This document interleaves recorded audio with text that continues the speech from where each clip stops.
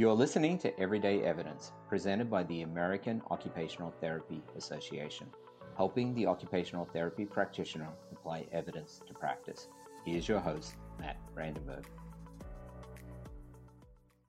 All right, today I am joined by Dr. Beth Hunter, who is an assistant professor at University of Kentucky and a research methodologist in the evidence-based practice program at the American Occupational Therapy Association.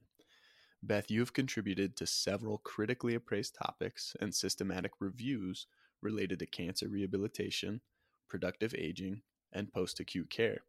As a member of the evidence-based practice team at AOTA, you contribute an essential skill set in the development, completion, and dissemination of systematic reviews and practice guidelines on a variety of topics.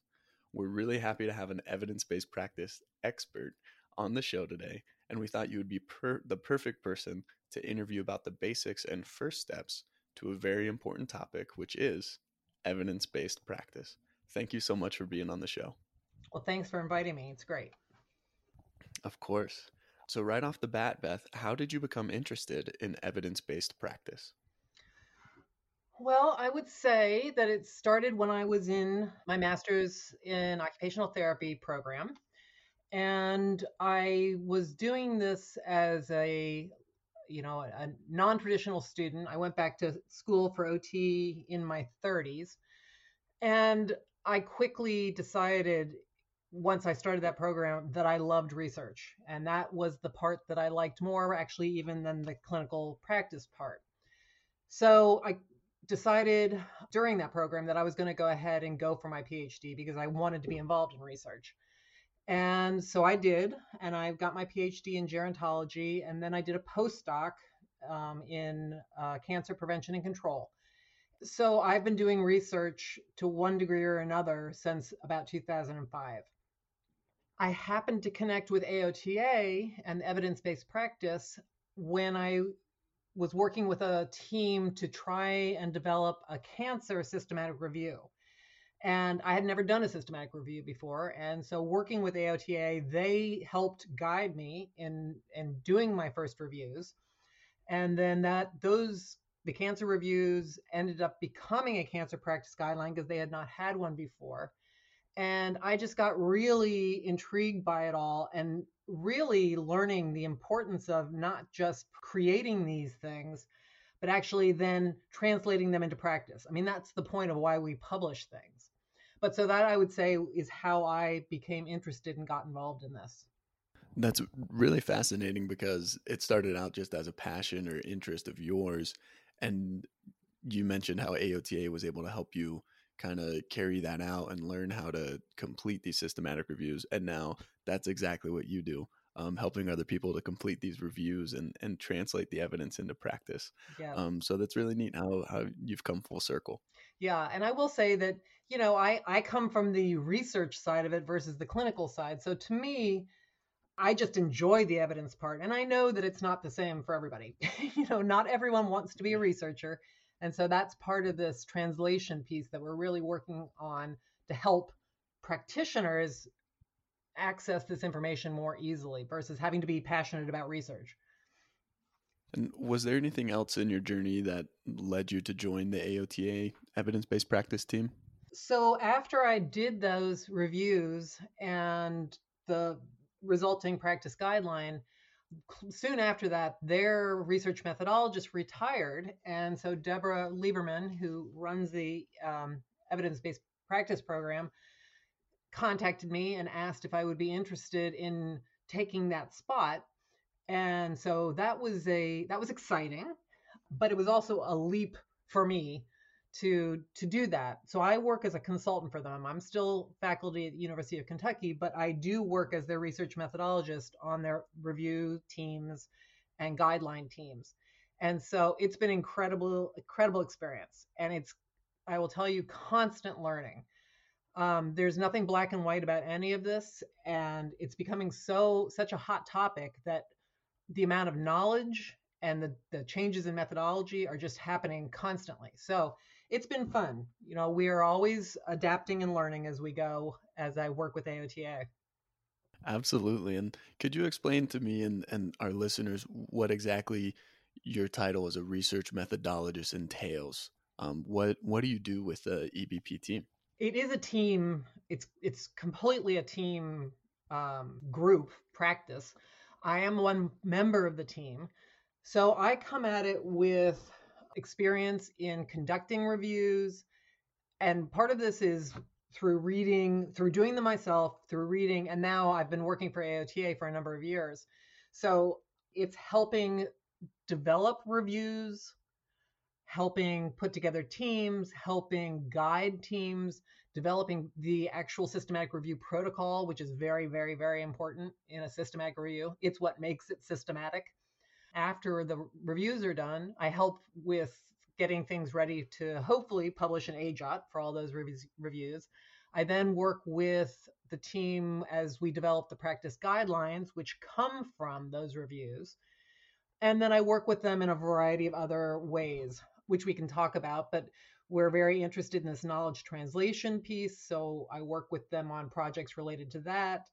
I work with them on other evidence, other translation pieces, and then any other project they think that I would be beneficial to them. And so I take part in a lot of different things with AOTA.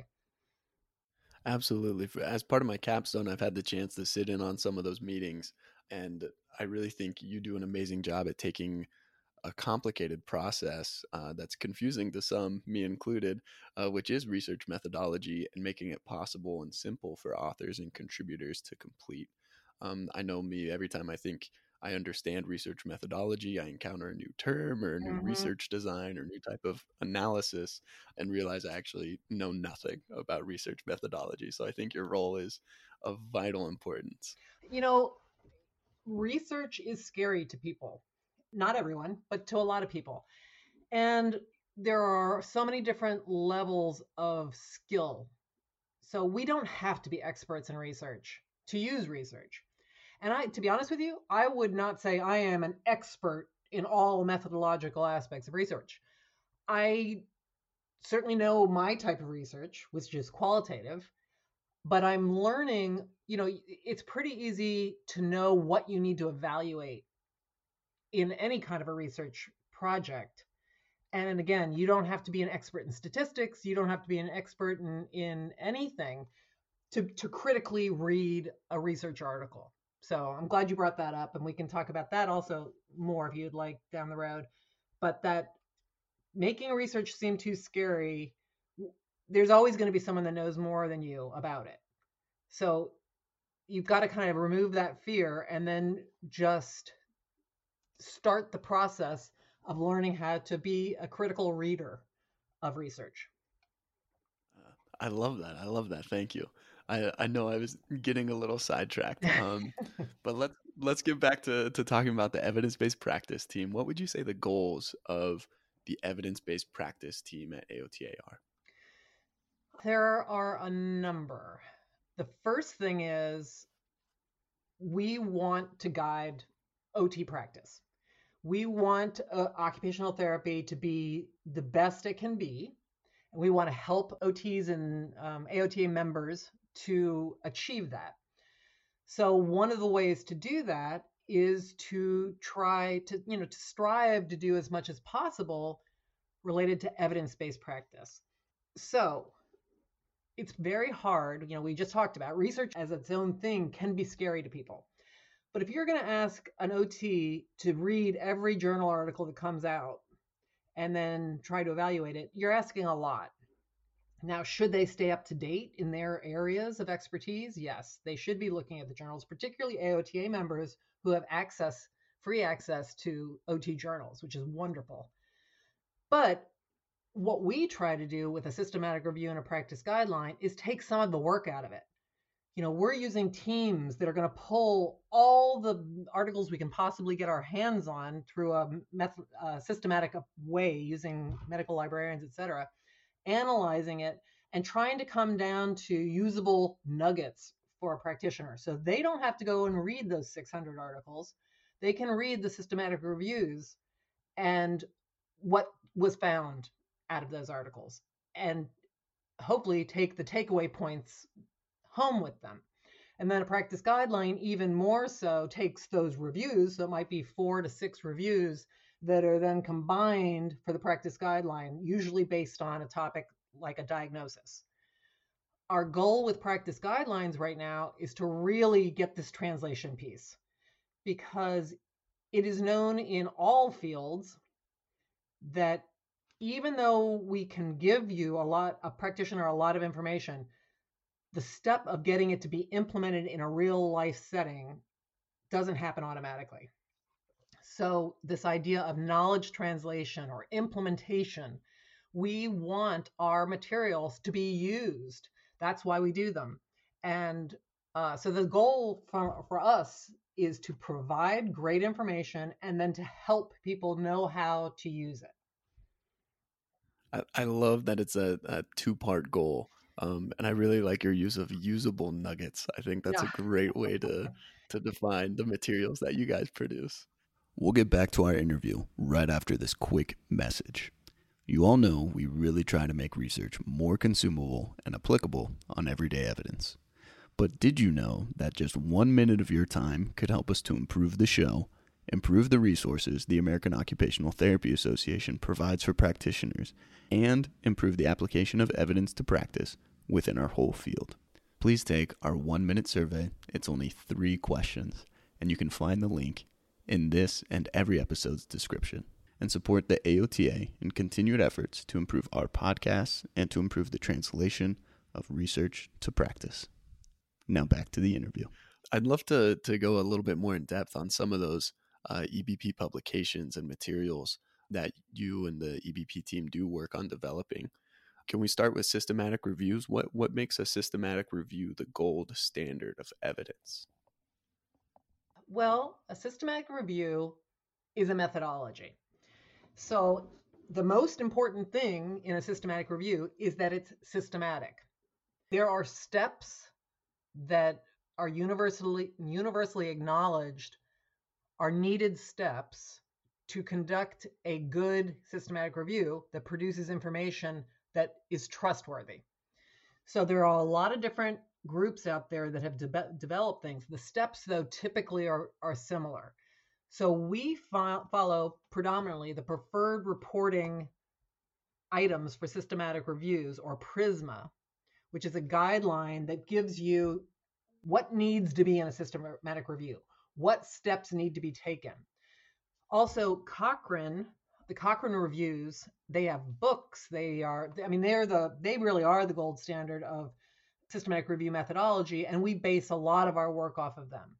But so what makes it good is the methodology. It's not a book report, it's not a literature review. It's not a scoping review. Very different things. So a scoping review, you're looking for gaps. With a clinical systematic review, which is what we do, we have a clinical question and we're looking for answers typically related to types of intervention or outcomes for a certain population. But so the key point is that this methodology is followed. It's evaluated by many people. It's never just one person doing a systematic review, and that would be poor methodology. To help reduce some bias and to be sure that we're doing the analysis and things needed, it typically takes a team. And in fact, one of the checklists for quality is that it's more than one person taking part in a review. So it's very team-based. You're getting feedback from many people. A lot of eyes are on it. They're very time-consuming.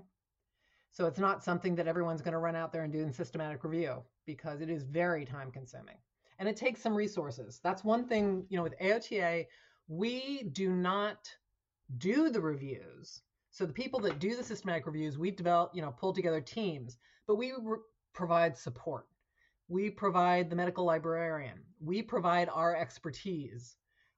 We guide the development of questions with input from many other people, including the authors, etc. Consumers, all sorts of people. But it takes a team to really do a systematic review. And if it's done well, it's great evidence, particularly for practitioners. There is no perfect review, though. I want to add that. There is no perfect review. So there's always going to be a weakness in a systematic review, but you need to look at it, and there are ways to evaluate quality of systematic reviews too. So, it's important to be critical when you read a systematic review as well. Okay, absolutely. And so you guys are following, you have this team approach, you're following a standardized protocol. About how many articles would you say on average are reviewed in the development of one of your systematic reviews? It's really varied. It depends on the topic. So we're in the midst of updating stroke systematic reviews. That's a very big review. There's a lot of literature. There's a lot of research in stroke, particularly certain parts of it. So we tend to have questions like geared towards ADL, IADL, other participation, caregivers. ADL questions in stroke is a huge review. They have a lot more articles than, say, the caregiving question. So it really varies, but we are definitely talking thousands to start. I take the first look just to cut out the things that are so clearly not, it's the wrong population. It's not, if we're talking about stroke, it's not even about stroke, or it's not within our protocol, our pre-planned protocol parameters, typically like the date of publication. We'll pick parameters of between what years we're going to review, or if it's not research, or if it's completely out of the realm of OT, like we're talking medications or surgeries or things like that. So I get rid of a lot, but then authors will have anywhere from a low of 1,000 something to into the hundreds. I don't think anyone's had less than 150. So it's a big review, and some are very big. Absolutely. I think hearing those numbers I think can be helpful to our listeners who maybe have that fear of research and maybe feel overwhelmed like, oh wow, there's thousands of articles on stroke. But that's why you can turn to systematic reviews, because this EBP team and everybody you work with is going through those thousands of articles and bringing them down with the systematic review to make it more manageable and to take away the fear. Yep. Yeah. So definitely our listeners should use those. And you mentioned practice guidelines earlier as well. I'm sorry, was there something you wanted to add?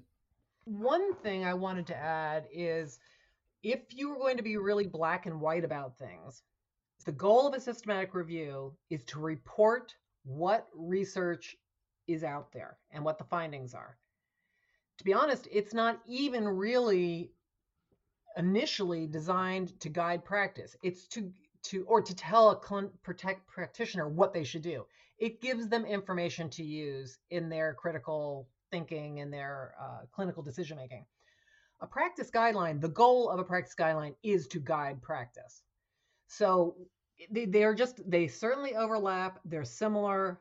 You use systematic reviews to develop practice guidelines, but practice guidelines are the one where AOTA right now, evidence-based practice, we're really working on these to try and differentiate them from the systematic review. They should be the next step in this translation piece that I've been talking about. So we're trying very hard with the practice guidelines that are being developed right now to really add a lot of different ways of translating the information. So instead of just academically reporting the findings like a systematic review, in a practice guideline, we're trying to develop algorithms for decision making. We're beefing up our case studies with a lot more detail and making them much more focused and specific. So this is something that could guide a practitioner's decision making. So practice guidelines are really important, but I think they're still a work in progress for just about all fields, because we're trying to figure out what is the best way to make them really usable and attractive so a practitioner wants to use them.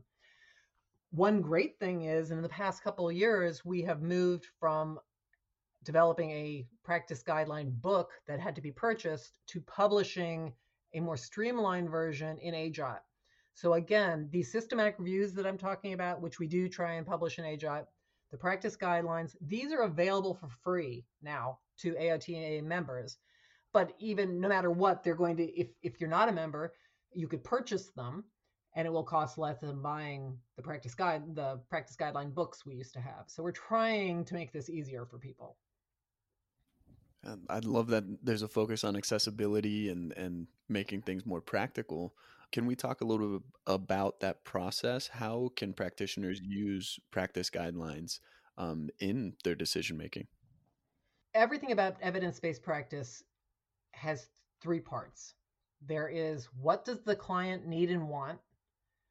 There is what does evidence show us? And there is what does the experience and the knowledge of the practitioner. Those three things have to merge together to get to a tailored evidence-based intervention for a client that's appropriate and effective. So that is to say, not every review is going to have the exact same populations as a practitioner is actually working with, or the same setting, those kinds of things. So any of this, when you're reading a systematic review or a practice guideline, a practitioner has to realize that probably it's not going to fit exactly for them. Some will, some won't. So there's going to be a certain amount of clinical decision making on how close is my setting, my population, my need to what the research is showing me. It would be wonderful, and sometimes it does just translate directly. Sometimes they have to think about, is this going to cost something? Do I need to train people? Is there going to be a space requirement? Sometimes there are going to be things that are potential barriers to translating the findings into the practice. So they have to think about that. There's going to be a certain amount of flexibility. The goal is that from these practice guidelines, they will at least be able to take some concrete findings, and we try to be very specific in our clinical recommendations in a practice guideline, more so than in a systematic review. So the goal being that they would actually know, if you had a patient with this criteria and these needs for these outcomes, this is an intervention, or this is a group of interventions you'll want to think about.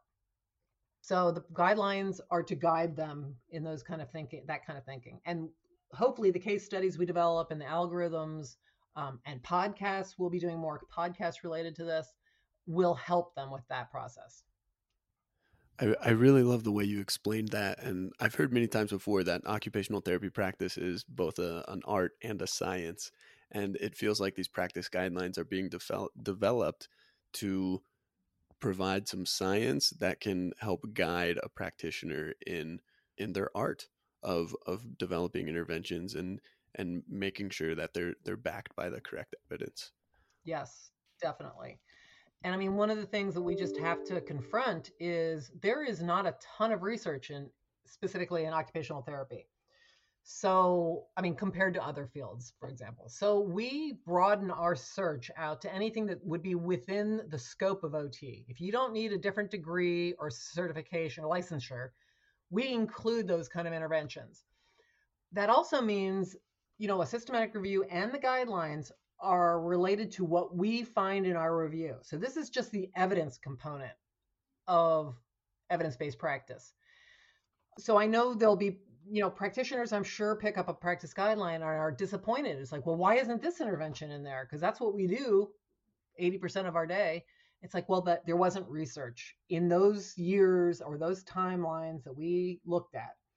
So we're also going to try and address that in these new practice guidelines by talking about gaps that we found and maybe trying to address through expert opinion important interventions that we know didn't show up in our reviews, but we know that they're being used and they're effective. So as I say, I would hate for people to be disappointed when they look at them. Our practice guidelines aren't saying this is the only thing you do for stroke. We're just saying here are the guidelines of what we found related to evidence, research, outcomes, and stroke. Perfect. Thank you. And I know you've touched on this a little bit already. How else would you recommend that a practitioner incorporate systematic reviews, practice guidelines, and even critically appraised topics into their practice? Well, first is that they need to be aware that they exist. So that's the first thing. And that's what we're trying to, do. Get the word out and let people know that they're there, they're available. So our critically appraised topics are another product that can be very useful. and they come out of the systematic reviews. They are found on the AOTA website and free to members. They allow for a little more depth to the different themes that are found in systematic reviews. So when you publish your systematic review in AJOT, you've got a word limit. You usually have a lot more information than you can delve into in the size of the article. So the critically appraised topics allow them to take maybe one theme from the review and go into more detail. So that might be of great use to people as well. So it's first just understanding that it's there and what they're supposed to do. The second would be addressing this idea. We've done surveys, other people have done surveys, that quite often people feel uncomfortable evaluating research. So the products we're talking about have done a good deal of that for you. But you still need to feel confident enough to look at it and think, okay, I'm seeing this. They're saying this is strong evidence, this is moderate evidence, this is low evidence. What does that mean to me? So there's a little bit of that. We have other products like the Journal Club Toolkit, which is in the midst of being updated, but is a wonderful tool. So it doesn't have to fall on one person. Maybe you develop a small group and do a sort of a journal club where you can take practice guidelines or systematic reviews or critically appraised topics and discuss them as a group, combine knowledge related to research and practice, but to increase skills. And then once you're actually in a clinical setting and want to be using evidence, it's a matter of being sure that where you work, the setting has enough support that allows you to do it, that you have enough time to stay on top of things, but that you really make use of products that are already completed for you. They're there for you to use. So I would start there for sure. But I do like the idea of groups, so that maybe it's a group of people you're working with in a clinic. It doesn't even really have to be a full-on journal club, but just taking a review. So if you're working in a stroke clinic, look at the systematic reviews, start looking at them and critiquing them and working with them as a group and deciding what can we translate to our clinic for our setting for our population. Absolutely. Establishing a community in your practice or with colleagues can always help with that. And you mentioned this a little bit earlier, Beth, but when integrating research into practice, it's recommended that practitioners consider their own clinical expertise, the client's preferences, beliefs, and values, as well as the research and evidence. Can you tell us why these considerations are so important and how a practitioner can always be sure to make them or have them in mind? Sure. Well, so that is basically the ethos of occupational therapy. We are person-centered. We believe very strongly that interventions need to be meaningful and useful to the individual. It has to be tailored. Goals need to be set that are team-based so that the client is driving their care. And so it's wonderful, but it can make it hard for us in terms of research and in taking a research finding and translating it. So it's really important. So for example, if we're talking about a surgery and there's a new type of a surgery that there's evidence showing is very great outcomes, much better than the last kind of surgery, that's much easier to translate. If you're doing that surgery with this patient that fits their profile, do that surgery. But we aren't that cut and dried. Our interventions are varied. They are quite often multimodal. They certainly need to be tailored to the individual once it gets to the real world. So, there's good and bad to that. It's great because that's occupational therapy and it does provide the best service and care. But it does mean that when you're looking at a research project, there may be things that have to be tweaked, or maybe this wonderful intervention that's showing to be so great, your client is not interested in that. That's not their goal. So you're not going to use it. So that there's a really important part that you have for the evidence plus the client, and then the practitioner's skills, knowledge, and you just have to combine them. So it's never black and white with us. We are very varied. Yes, very varied. That's good alliteration. And really making those considerations, I think, support clinical reasoning of a practitioner. And I guess it's good just to avoid rushing straight into something because you found, one Right. journal article that supports it. Yes. Beth, what are some, I guess I just mentioned a common evidence-based practice pitfall. I wanted to ask you, what are some common pitfalls in regards to evidence-based practice that you've seen, and how could practitioners avoid them? Well, the first one that I've mentioned, and it's there, is potentially the fear of assessing research articles or feeling confident that they know if it's good or bad findings. So the first thing is you don't have to be an expert. We have tools like in our knowledge translation toolkit, which is being developed, that would help a beginner predominantly at the moment make decisions on how to evaluate. There's the journal club toolkit. It also has materials in there that help you with thinking of how to critically look at an article. Plus, there are the products we've talked about: systematic reviews, practice guidelines, critically appraised topics, where that analysis has already been. So that's one thing. That's a typical pitfall that people get nervous about. You've been out of school a long time. Maybe you don't feel like you're brushed up on research methodology.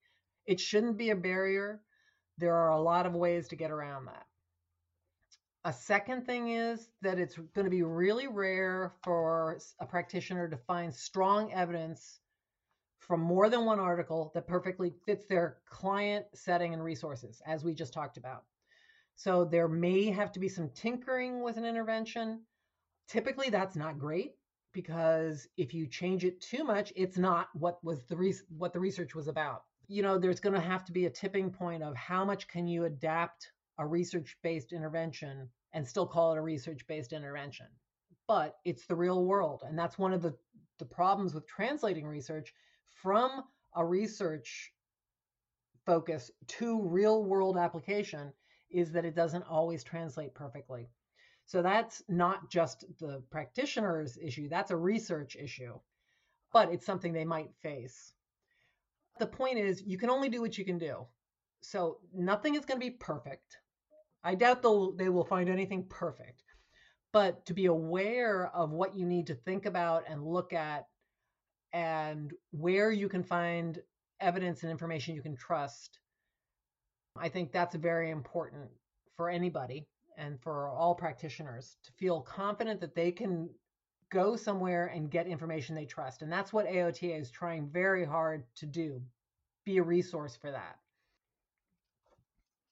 Absolutely. And the extra effort and emphasis put in by AOTA, I think, is evidence in those materials that are being published and the resources that are becoming available. Are there any other resources or tools that you would recommend practitioners consult to increase their evidence-based practice knowledge? For members, I would say the first thing is take advantage of the access to free journals. I mean, that is such a bonus and a benefit. You do want to stay up to date to some degree on what's being published out there these days. But then just take a look at AOTA website. There'll be links to a lot of the things I'm talking about. The knowledge translation toolkit will be coming out in the next few months. The journal club toolkit, I believe, last version is still there, but there'll be a new version coming again very soon. Critically appraised topics by systematic review and practice guideline headings are there. There are evidence connections. So after practice guidelines, we have case study and systematic reviews. We'll have some specific case studies that get published in AJOT related to those reviews. We have, lots of publications. There's often a column in OT practice, sometimes in the SIS quarterlies. I think regularly there's a evidence-based practice content. There's a lot there. There is a lot. It's very useful. And we're here. So, you can contact evidence-based practice team and with questions and things like that as well. Absolutely. I love that. The evidence based practice page on the AOTA website, I think, maybe my favorite webpage right now. Well, good. Yeah, I definitely would recommend it to listeners. And it's just right on the AOTA homepage. If you just go to the practice drop down, evidence based practice and research, and almost all of the resources that Beth just listed are right on that page. We also do typically present all this kind of material at each of the national conference meetings.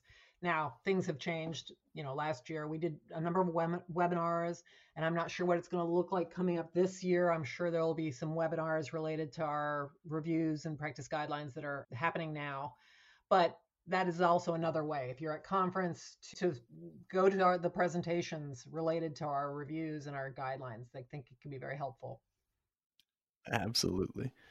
Awesome. Well, Beth, how have you seen evidence based practice impact patients and clients and practitioners?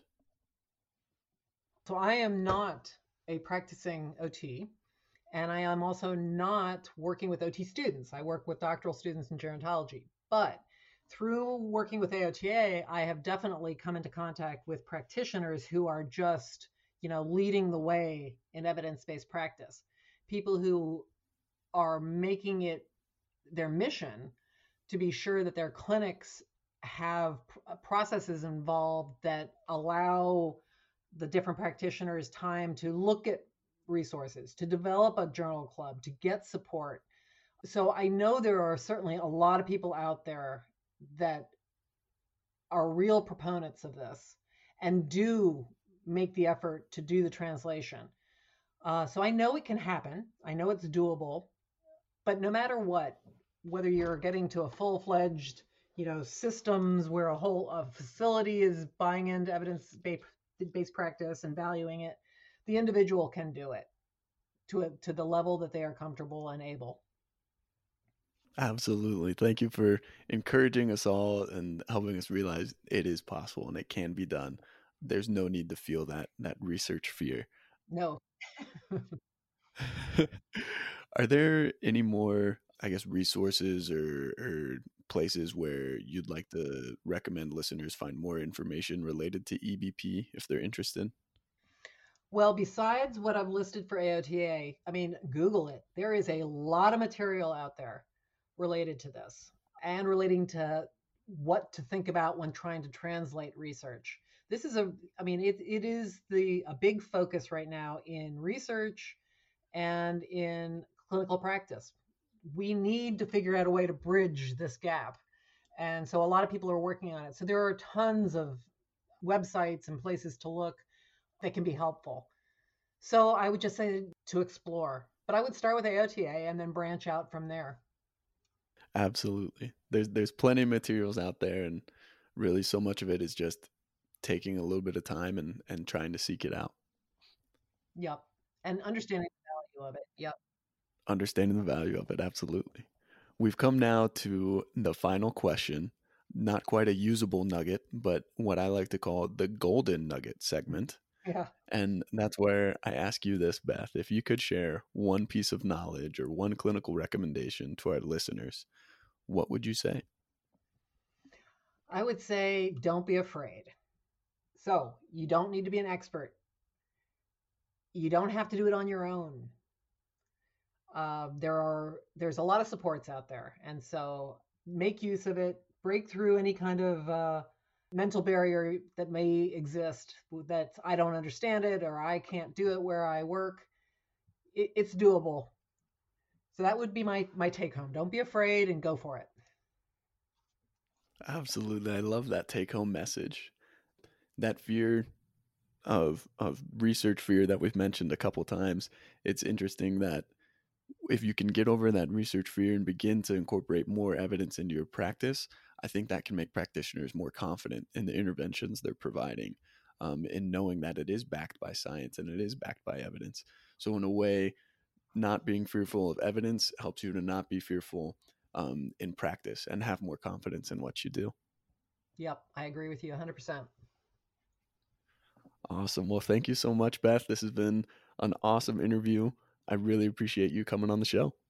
All right, well, thank you. I'm excited to do it. Thanks for listening to Everyday Evidence. See you next time as we bring occupational therapy research and applications straight to you.